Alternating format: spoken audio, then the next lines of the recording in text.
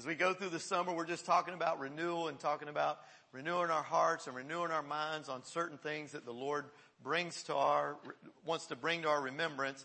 And it just so happens that the next 2 weekends, yes, it's 2 weekends. It'll be this weekend and next where we celebrate Independence Day. Back in 1776, a group of men, 56 men, got together. They came up with a declaration that they were declaring freedom from the rule of England over us. King George III no longer could take and tax us and take as much money as wanted, could rob us of our religious freedoms, could tell us what could and couldn't be said from the pulpit, was trying to really come down hard. And this morning, we looked at that word declarations. We looked at what it is to declare something, to make that a part of your life. And we even came up with a series, and I passed these out, and we'll have those if you weren't here this morning. It's personal declarations. There are things that we have to declare, because if not, what happens is many times we declare the wrong things because of things that go on in our life. There are situations that get inside of us and that we get into and things get in us. And if we're not careful, we have self-defeating thoughts. We have that leads to self-defeating actions. And it begins to a self-defeating life. And Jesus came, it says, that we may have life, John 10:10, and have it more abundantly. I was sharing with a lady earlier this week, and she was really struggling, and she said how that she was having a struggle with God, that God had done all this stuff to her. And I mean, it was bad, and she kept going. I was like, can I just share one little thing? Just one little thing. Can I share one little verse? I said, if you feel like you've been taken from, you've been robbed from, if you feel like you've been destroyed, if you feel like you've been defeated, I want to tell you that's not God. And I can share scripture that says the thief has come to kill, steal, and destroy. God said, Jesus said, I came that you may have life and have it more abundant. She kind of looked at me like, that's exactly what has happened. And you might want to take a moment and just think about, are you allowing the devil to continue to rob you? Or would you press into God? She did. She came in just for prayer. She just wanted us to pray for her, came off the street. And so we're thankful that we're here and we're a light in this community. And we're thankful that a lot of this happened because of these declarations. And I've got these here. There's a front and back. Also, I forgot to mention this morning, we do have personal declarations for women and personal declarations for men on the table closest to the door on the right. If you're heading out on the right, there's some for men and some for women. Ladies, don't take one and give it to your husband, please. Let them pick it up themselves. Men, don't pick one up and take it to your wife. Let them get it themselves. I'm just saving you some undue stress in your life. That's not a blessing. You go, here, honey, read this. You know what that usually entails. You're not, so you're saying, it's like, I'm just saying I want you to read it now. So, we looked at those and we did say we've got to overcome the enemy with the Word of God, and we've got to find what God says about it and declare that truth over every lie that we believe in, over every lie that the enemy tells us. We declare God's truth over that. Amen? So that was this morning declarations. We're going to carry that on to tonight, looking at, instead of a declaration of independence, we're going to look at a declaration of dependence. Declaration of dependence. Because if we look, many of our founding fathers and many of the men that have helped form this nation and form our country, they've had wonderful things that they've attributed to God, they've credited to God. Patrick Henry, a great American, he was quoted as saying this: it cannot be emphasized too strongly or too often that this great nation was founded not on religionists, but by Christians. Not on religions, but on the gospel of Jesus Christ. For that reason alone, people of other faiths have been afforded freedom of worship here because of what they did. That's where that came. It was out of Christianity. In 1787, after the Constitutional Convention, Alexander Hamilton is quoted as saying this: for my own part, I sincerely esteem the Constitution a system which, without the finger of God, never could have been suggested and agreed upon by such a diversity of interests. In other, everything that was going on, it had to be God that would bring people together and be able to write that and put that together. Also, of the 52 of the 55 men that assembled for the Constitutional Convention, there were 52 of the 55 they belonged to a church that were Trinitarian churches. In other words, they believed in the Trinity, the Father, the Son, and the Holy Spirit. 52 of them. And so, many of them were presidents and founders of Bible societies. And so they knew the Word of God. And if you think about it, the Declaration of Independence has at least 4 direct quotes or direct inferences from references to God and its body. Including, starting in the second paragraph, it says this, we read this morning, our founding fathers put it this way: we, talking about them, hold these truths to be self-evident, that all men are created equal, that they are endowed by their Creator with certain unalienable rights, that among these are life, liberty, and, I had to emphasize that word this morning, and I want to emphasize it tonight, the pursuit of happiness. In other words, they didn't say it's up to us to make you happy. It's not up to the country to meet all your needs and to make you happy. It says you get the freedom to pursue that, whatever that looks like for you. And it says that to secure these rights, governments are instituted among men. Why? Deriving their just powers from the consent of the governed. In other words, you and I, if you and I, we don't speak up and we don't tell our representatives what it is we like, what it is we don't like, don't complain when things don't go well, because that's the government they put for us.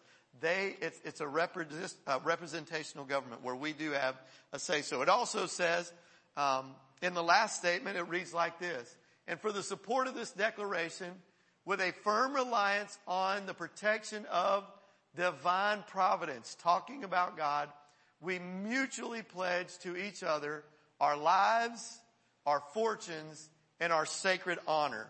And I shared at the end of the message this morning what all of the 56 signers, what they went through. Many of them that had fortunes, they all lost it all. They died impoverished. They died in rags because of them. They actually made that commitment and they held to it.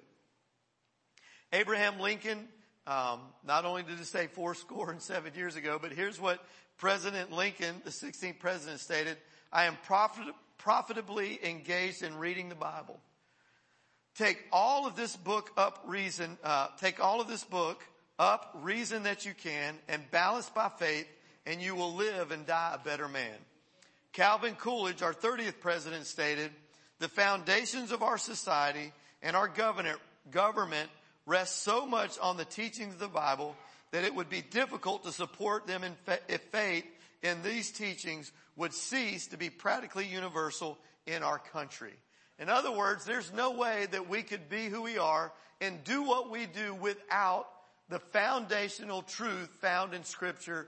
Our nation was founded on the truth of what God says, not what man thought.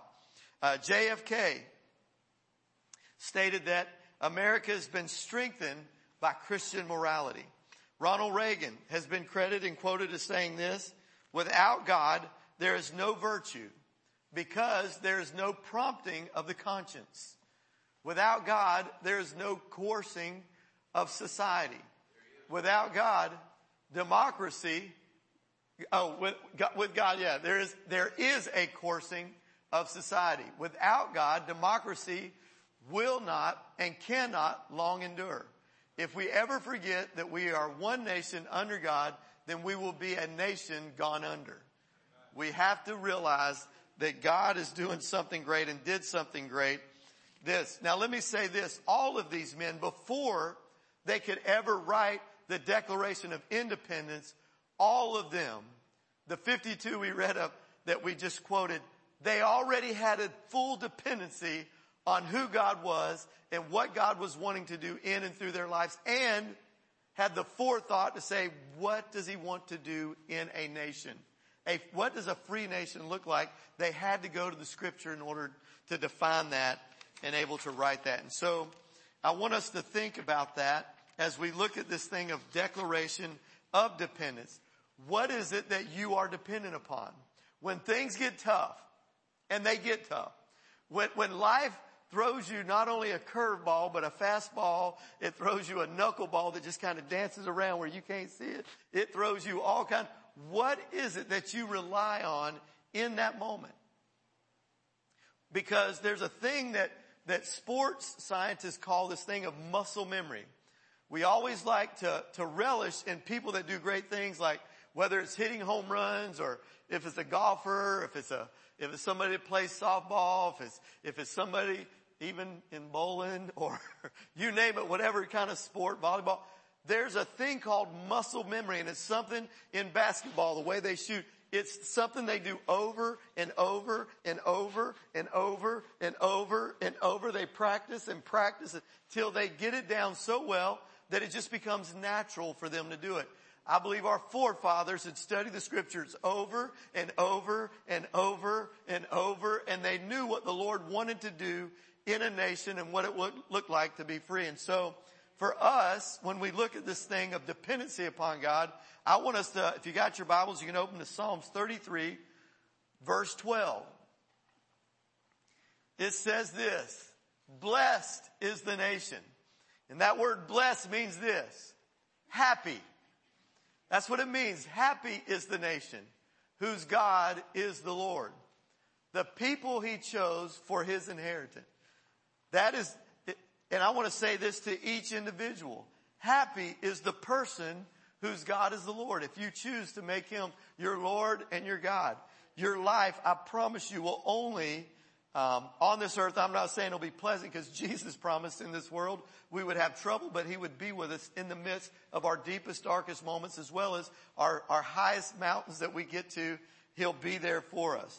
And so when it comes to looking at government, although God could fully run the government, if you'll remember, the nation of Israel, because of their desire to be like those around them, God wanted to be their king.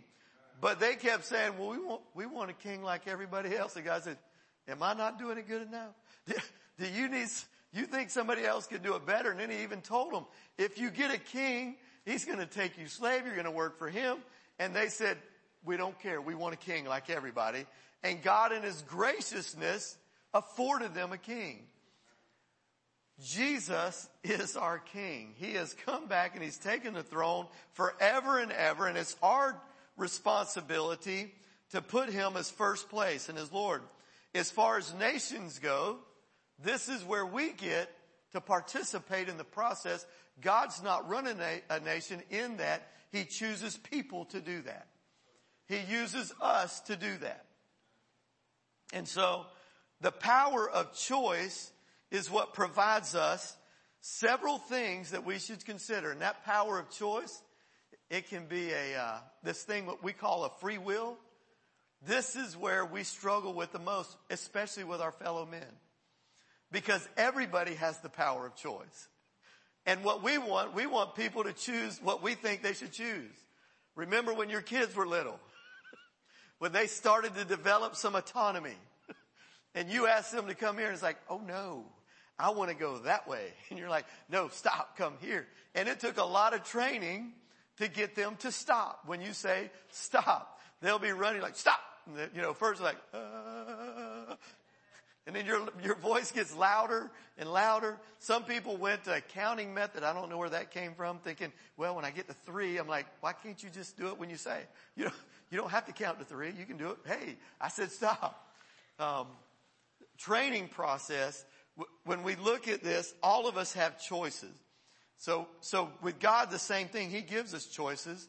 And this is the first thing that we want to look at when we look at this. First, God is not going to make us run a government a certain way. He gives us a choice to choose who, based on our relationship, based on who we're connected with. If it's the Lord, we'll be blessed and the nation will be blessed. He gives us that opportunity and calls us into relationship. And our forefathers knew this, that hey, we're choosing God and we want everybody to, and the nation needs to do that. Secondly, choice is ultimately just that, a choice. It's always just a choice. It's a powerful thing that we're given to do, and we can't take it lightly. That's what Joshua 1:9 says. For I've commanded you, be strong and courageous. Do not be terrified. Do not be discouraged, for the Lord your God will be with you wherever you go. And then in Joshua 24:15, a very familiar passage of scripture to many of us. But if serving the Lord seems undesirable to you, then choose for yourselves this day. Our nation is in a crossroad right now, choosing this day who they're going to serve. Are they going to serve man and say, hey, man is what we call humanism, to say man's the king, man's supreme, we can take care of ourselves, Lord, we don't need you? Or are we going to say, Lord, I can't do this life without you, and I wasn't meant to. We need you on the throne, first of our hearts, and then also to the people that are governing us. It says, choose this day whom you will serve, whether the gods your ancestors served beyond the Euphrates, or the gods of the Amorites in whose land you are living. And he goes on to say, he made a declaration. Joshua made a declaration. But as for me and my household, we will serve the Lord. Amen. Have you made that statement yet? That proclamation, that declaration? I don't know about anybody else. They may go do what they want. But as for me and those that I'm under, those that are under me, we're going to serve the Lord. And we're going to do it in such a way that we're going to bring people along the journey with us. Again, in Proverbs chapter 8, verse 10, Solomon said it this way, choose my instructions. It's a choice. Instead of silver, knowledge rather than choice gold. What Solomon said is that, look, I can have all the silver and I can have all the gold, but if I don't know how to rightly use it, it'll just disappear. It'll just go right on out. How many of you remember in your days before Christ, money just seemed to kind of just go on? I can't tell you. And maybe you've said this statement before, once or twice. I wish I had all the money I'd wasted. And I'm saying, well, you don't have to do that, because the Bible says God will restore the years the cankerworm have eaten away, that they came in and tried to root out and take away. God will restore back to us. And so that's what we look for. Thirdly, you and I can choose who we want to govern, because, why? Simply because God has chosen us. That's the beauty of this. God chose us. We didn't choose him, but he chose us. Look what it says right here next. Thank you, Lord Jesus. But you are a chosen people. Peter put it that way. You're a chosen people. Talking about those who chose God, a royal priesthood, a holy nation, a people belonging to God. Do you see yourself? I don't belong to myself. I was bought with a price. I belong to him, and he belongs to me. That you may declare the praises of him who called you out of darkness into his wonderful light. Praise you, Lord Jesus. Is that not good, Jesus? He loves us that much. Thank you, Lord. That's right. Thank you, Lord Jesus. Again, we go on and we look, and it says right here that what as far as choosing, flip to the next one for me, Patrick, if you would. Thank you, Lord Jesus. Hallelujah. We're the three things that it's going to take when we begin to move forward into all God has us. There's 3 C's. The first one is courage. We've got to have courage, and courage is not the absence of fear. Many people think, I've read stories. If you ever start reading stories of the men and the women that go into battle, the men, they would go in and it's not that they weren't afraid. It's like, oh yeah, I like having people shooting bullets at me. I just need to. In spite of the fear, they said, Lord, I trust that what you're doing is more important than what I have. And so courage is not the absence of fear, but moving on, God, even in the midst of it, I'm trusting you. That's what it says right here. Flip that next one for me. Thank you, Patrick. doing a great job. Give it up for Elder Eads up there going at it. He can do it all. He said once again in Joshua 1:9, have I not commanded you? Be strong and courageous. Do not be terrified or be afraid. Do not be discouraged, for the Lord your God will be with you and wherever you go. Again, it says this, that in 1 Corinthians 16:13, be on your guard. Stand firm in the faith. Be men of courage. Be strong. In other words, know what you believe, knowing who you believe in, and stand strong in that. Don't matter what somebody else thinks. You know, many times we worry about what other people will think about us. It doesn't matter. I always remember this years ago. I don't know where I got it from, but it was, you know, when you're 0 to 30, you worry so much about what people think about you. Then from 30 to 60, you don't care what anybody thinks about you. Then when you get to 60 on, you realize people ain't been thinking about you at all. You just, you just realize, hold it, I was doing all the thinking about myself and projecting onto everybody else what they were thinking. And it's like, no, they were really thinking about themselves, what they could do. And I don't mean that really, being a little facetious. But it is true in this, that we've got to be careful that we don't worry so much what other people think. Yeah, we want to honor and we want to respect them. But really more important, Lord Jesus, what are you saying to me personally? What are you wanting to do in and through my life and in and through our nation? Next it goes on, we go from courage, then we got to go to conviction. And conviction, that's one that many people find it hard. That's what drives you when things get difficult. When you've got a conviction over something and you're steadfast knowing what you're supposed to be doing, kind of like, and I don't want to step on any toes here, but when you're convicted over a certain situation in your life about what you should or should not be eating, it takes conviction to be able to stand strong. Listen, when other people in the house don't have the same conviction, okay? It's easy when you want to call everybody in and say, no, this is what we're doing. And the Lord's speaking to you and you got to say, oh, no. It takes conviction to stand strong in the midst of temptation or in discouragement. You got to say, no, I believe in what I'm doing. Lord, I know you called me to this and I'm going to stand strong with that. That's what it says right here. Flip that for me, Mr. Reverend Eads. It says in Matthew 19:26, Jesus looked at them and said, with man, this is impossible, but with God, what? All things are possible. We've got to be convicted of that and we've got to begin to say, Lord, you can do anything. That's got to be a reality in our hearts that we don't limit God on what he can do. If I could say one thing to you tonight that I hope would encourage you more than don't limit God. Many people limit God. If I could say the one thing that brought me out of where I was, the dark, the depth, to go from being in jail on a Saturday to being in the light on a Sunday and never going back, is I never limited on what God could do. I just believed what he said and said, okay, well, you're just good. You're better than whatever I could even come up with in my mind. And I'm just trusting you to do what you say you'll do. That you'll renew, you'll restore. In the midst of my mess, in the midst of my messing up, it's still, Lord, I'm just going after you. If you look at every great man and woman in the Bible, it wasn't that they didn't have problems. They just chose that, Lord, I'm just trusting you more in your ability and what you can do instead of me and my ability and what I can do. Amen. So don't limit him in that. Then it goes on also right here, Matthew 10:27.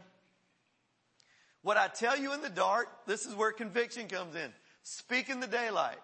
Now the only problem with that is you've got to spend time with the Lord. This is basically talking about getting in our closet to hear from the Lord. Many of us, and it's okay to start out that way. I did the same thing. Many of us, this is why you need to be in small groups. This is why you need to come to church. This is why you need to be going to Bible study. You need to have people pour into you to tell you what the Word of God says.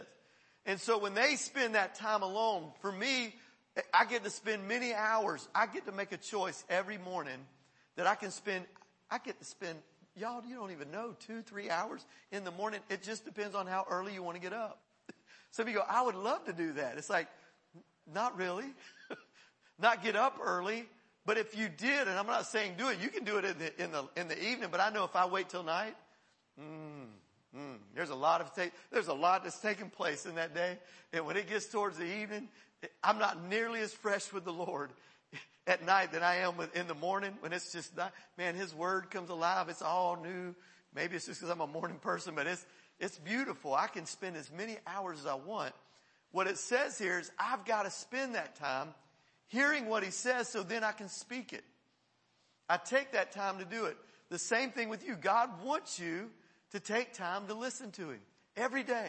He's got something to take His Word out. Start reading it. He'll make it come alive. It'll become rhema as you just are be faithful to read it. And then it says, whatever is whispered in your ear. Notice the way that God says, what I tell you and what I whisper to you. It's not shouting and screaming. Let's be honest. Many of us would love it if the Lord would just say, hey, stop that. You know, what are you doing?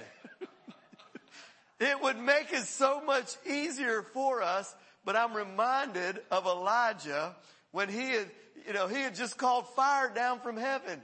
And he heard that Jezebel was trying to take his life.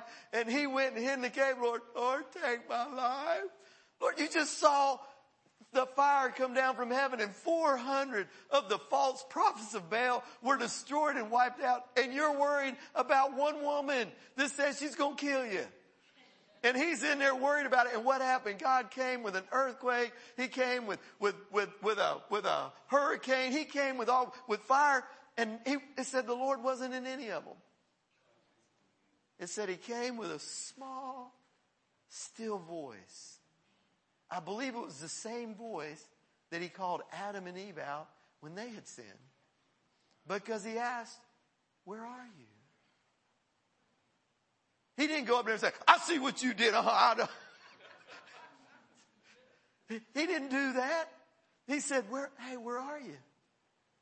That small, still voice. When He's speaking to you, He's not yelling at you. Hey, there's going to come a blast. That's going to be a trumpet blast. Now, I'm excited. I'm looking for that. But I'm telling you, He says, what I tell you, speak in the daylight. And it says, what is whispered in your ear, proclaim from the roofs. So it's up to us. God speaks and we get to do. Praise the Lord. That's when we look at this thing of conviction. Next one says, it tells us this. This is beautiful. The third thing is, we looked at it, is counsel. Counsel is one that many times, and this is the worst one for men. I'm going to go ahead, men, I'm going to call us out. We always want to do things ourselves. I can do it. I've got this. Asking for help is not one of our big qualities. Like in our society, I don't know whether it's if it's something we picked up just inherently, but it's, I don't need help. I can do it. And it's almost, if we're weak if we ask for help. And I'm going to tell you, asking for help is not a weakness, it's a strength. And I want us to begin to reverse the lie that the enemy tells. Because the enemy's the one that says, don't ask for help. You know why? So he can keep you sick. It's just like, let me give you, it's in Scripture. The devil roams around like a roaring lion. You've seen the Mutual of Omaha. Some of y'all remember the old thing. Or you've seen pictures of the lion that's sitting here running. It's looking for that little gazelle, the little one. It's like, little cute one. They're looking to try to get one alone. They just want, if I can just separate them, get them off by themselves, then I can rip them to shreds. The enemy's no different. He wants to get us all alone, get us off by ourselves. And the same thing, if we can try to do it ourselves, or we can say, I need help. That's why small groups, they're going to be, some are going now, but over the next, in the coming fall year, you can not only join a small group, you can actually start a small group. You can bring people together for prayer. You can bring people together for relationship. It's a powerful thing. And I want you to think about it this way. If you will simply reach out for help, God will meet you and He'll put people across your path. Proverbs 15:22 says this, plans fail for what? Lack of counsel. But with many advisors comes success. They succeed. In other words, if I just, in my own finite brain, and I can think of something, and I, especially think about this for a second. There are people that go to school for years over this thing. They get this thing called an engineering degree. And they can think things in so technical terms, and it just comes natural to them. And it's amazing at how God's wired them in such a way to be able to do that. I want to tell you that each one of us have gifts, and when we look at this, if we don't bring all the gifts together, we don't bring people into our thing, hey, what do you think about this? Hey, what we do is we limit God's ability in using other people as well. Thank you, Lord Jesus. 1 Kings 22:5 says this, Jehoshaphat was talking. And Jehoshaphat also said to the king of Israel, first seek the counsel of the Lord. It is important that as we continue to move on, that what we do is we always bring other people in. We're always better together than we are by ourselves. It's true of a nation. It's true of a church. It's true of a family. It's true of anything you're doing, of a business. When you bring people in and you bring people into it, you're welcoming in counsel. You're bringing truth in, and you can actually always, you and I, we both can do much better. Now, many of you know that I was raised in a family that we played sports. From the time, we wrestled, and it was wrestling. It wasn't wrestling. It was wrestling. Get that straight. I don't know where wrestling came from. Nobody wrestles. We wrestled. We played sports. I've shared with y'all, I had two older brothers that could not compete against each other because they literally was to the death. It was like a Roman gladiator thing. It's to the death. They could not. And so God in his grace and mercy towards them put a sister between us, and then there's me. It's like Michael, Mitchell, Michelle, Mark. And so it made it easy for them to compete, Mark against us and everything, like basketball, these are sports that were individual sports. It's not that I didn't know that. Like we would play 21 in basketball, which is a sport where everybody would try to get to 21. You would play, each person had to get to 21, and whoever made it to 21 first won. Well, in our house, in our backyard, it wasn't everybody. It was Michael Mitchell would play to me, and it's like, we're going to play to 21 and we'll give you 19 points. Now, me being naive, I was like, okay, that's good. You can give me 90. All I got to do is score one basket. Do you know what happens when you got trying to score one basket against two older brothers? As soon as I would get close, they would just clean my clock and go, oh, we fouled you. Here's the ball. It's yours. I'm like, that's just not even fair. But I will tell you this. It can get annoying and be frustrating. However, as you grow up, you get real good at things where you're like, oh, it didn't seem fun then, but now, oh wow, wrestling's real fun, and basketball and baseball. It helps in that. I want to think about, there was a while back, ESPN. I was actually watching women's softball, because of, Gators and different things. They go for the national championship. They did win it last year. Not that I'm saying anything for that or in accordance with that, but I was watching, and this girl came at bat, and women's softball is not what it used to be. Let me help you out. It's no longer the long, the high pitch. Woo, you take a nap, you pull out your stopwatch, you go to the concession stand, you come back, and then they swing. It's no longer that. Now they're actually pitching as fast as the men because of how close the plate is and the underarm fling. They go 90, 100 miles an hour as well. And so, this one girl had gotten up and, threw the fastball. She timed it perfectly, and she gets a hold of it, and she sends it out of the park. Gone. She goes around excited. Woo! They just won. So she goes over. It was 2 outs. She gets it, knocks it out like old Casey. She actually rounds first. Woo! High fives the coach, first base coach. Woo! Goes to second, looking at third, gets to third base, high fives the third base, goes, woo! comes home. Everybody cleared the dugout. They come, all the, team comes out. Woo! And they're all jumping around. Woo! Yeah! They celebrate. And she goes to walk off, and the pitcher for the other team grabs the ball, takes it. They throw a ball to him. She walks up to the person and tags her. And they said, what happened? Said, you didn't touch home plate. She never, in all of her exuberance and all that she was jumping around and getting excited, she just forgot to do one thing. And one thing only. It was something that she did something tremendous, but we've got to be careful of the main thing, keeping the main thing the main thing. You started at home plate. Make sure when you get there, you want to make sure and touch that. We don't want to leave and go and say, well, I did that so good. It's like, I forgot the main thing I needed to be doing. And that is to get to that plate, to make sure I touch that. I've had that happen at different times in different games where people would get so fast and they forget to touch a base and they throw it and oops, you thought you got it. No, you didn't, because you didn't touch that base. People watch for that stuff. I just want to tell you, as we're sitting here celebrating this wonderful, 240 something celebration of our independence, we want to make sure that we touch home base, and our home base is heaven.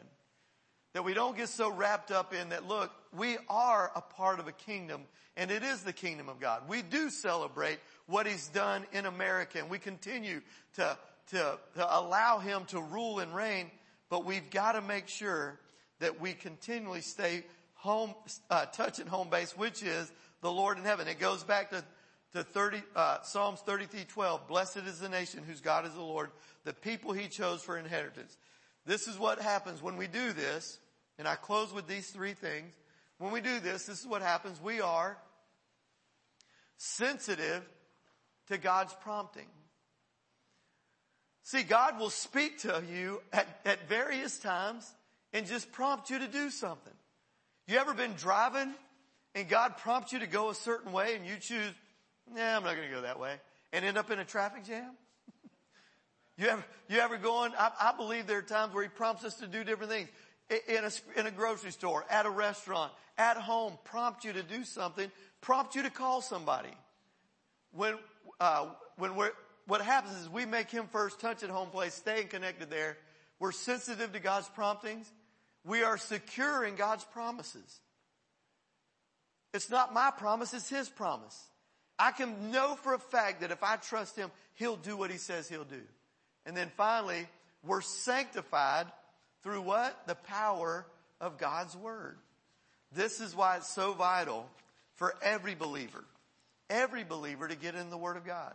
And I challenge you, whatever you got to do, whatever obstacle you need to break down, whatever it is, that conviction of, hey, it's not because it's going to make me right. Like if I don't do this, I won't be right with God. It's because I am right with God. It's because He's already washed me. He's already cleansed me. And He wants to download His thoughts into my thoughts. And I get to think God thoughts. I don't know about you, but we shared some of that this morning. I don't naturally do that all the time. You don't naturally do that all the time. You live and I live, we live in a fallen world where many times we're not careful. Things will come in. And that's why the Word of God, we have to stay in it and allow it to permeate every part of us so that it's a natural response. When things come at us, Lord, it's only natural that we use Your Word to overcome, the power of Your Word that sanctifies, that works itself through us, through and through, doing His work, His will, His way. Amen. Thank you, Lord Jesus. Let's pray. Father, I do thank You for Your Word. Lord, I do thank You for the men and women of this nation that You raised up, Lord, over the centuries, Lord God, who heard Your voice and were not worried what other people thought or what other people said. And in spite of adversity, they pressed through knowing what You were wanting to do. Lord, may we today have the courage, Lord, have the conviction and have the counsel, Lord God, that we wouldn't shrink back, but that, Lord, we would continue to seek You, knowing that You're leading and guiding us. Lord, we declare Your lordship over our lives and in turn over the nation, over the life of this nation. And Lord, we thank You that you are our God. You said, blessed is the nation whose God is the Lord. Lord, we declare your lordship over us in this nation. And Lord, we thank you. We thank you for the men and women, and you continue to raise up men and women that know you and love you, that will govern in a way that brings honor to you. It's for our good and it's for your glory. Lord, I thank you for doing it. I thank you for blessing, Lord, those who celebrate, Lord, this coming week. Lord, I thank you for causing conviction to come over this nation in such a way that, Lord, we won't look to ourselves. We'll look to you and see what you're saying and what you're wanting to do in and through each one of us. Lord, I thank you for using it, using this time for us to reflect and draw close to you so you can draw close to us. Lord, we celebrate your life in Jesus' name. Amen. Thank you, Lord. And I just want you to think about tonight, if there's anybody that has a need, we'll be here to pray for you. We'll be up here. We don't want anybody to leave that has a need. I believe God wants to touch every life. There's no situation that it's too big for him. And we want to believe with you for that. Thank you, Lord Jesus. If you would stand up at this time, I want to bless you. Actually, God wants to bless you. He just uses me to do that. Praise the Lord. Father God, you're creator of the universe. You commanded blessing to be spoken over your people, that your name might be placed on them. And in so doing, Lord, you in turn would do the blessing. And so I say to each one of you, the Lord bless you and keep you. The Lord cause his face to shine upon you and be gracious to you. And the Lord lift the light of his countenance on you and give you his peace.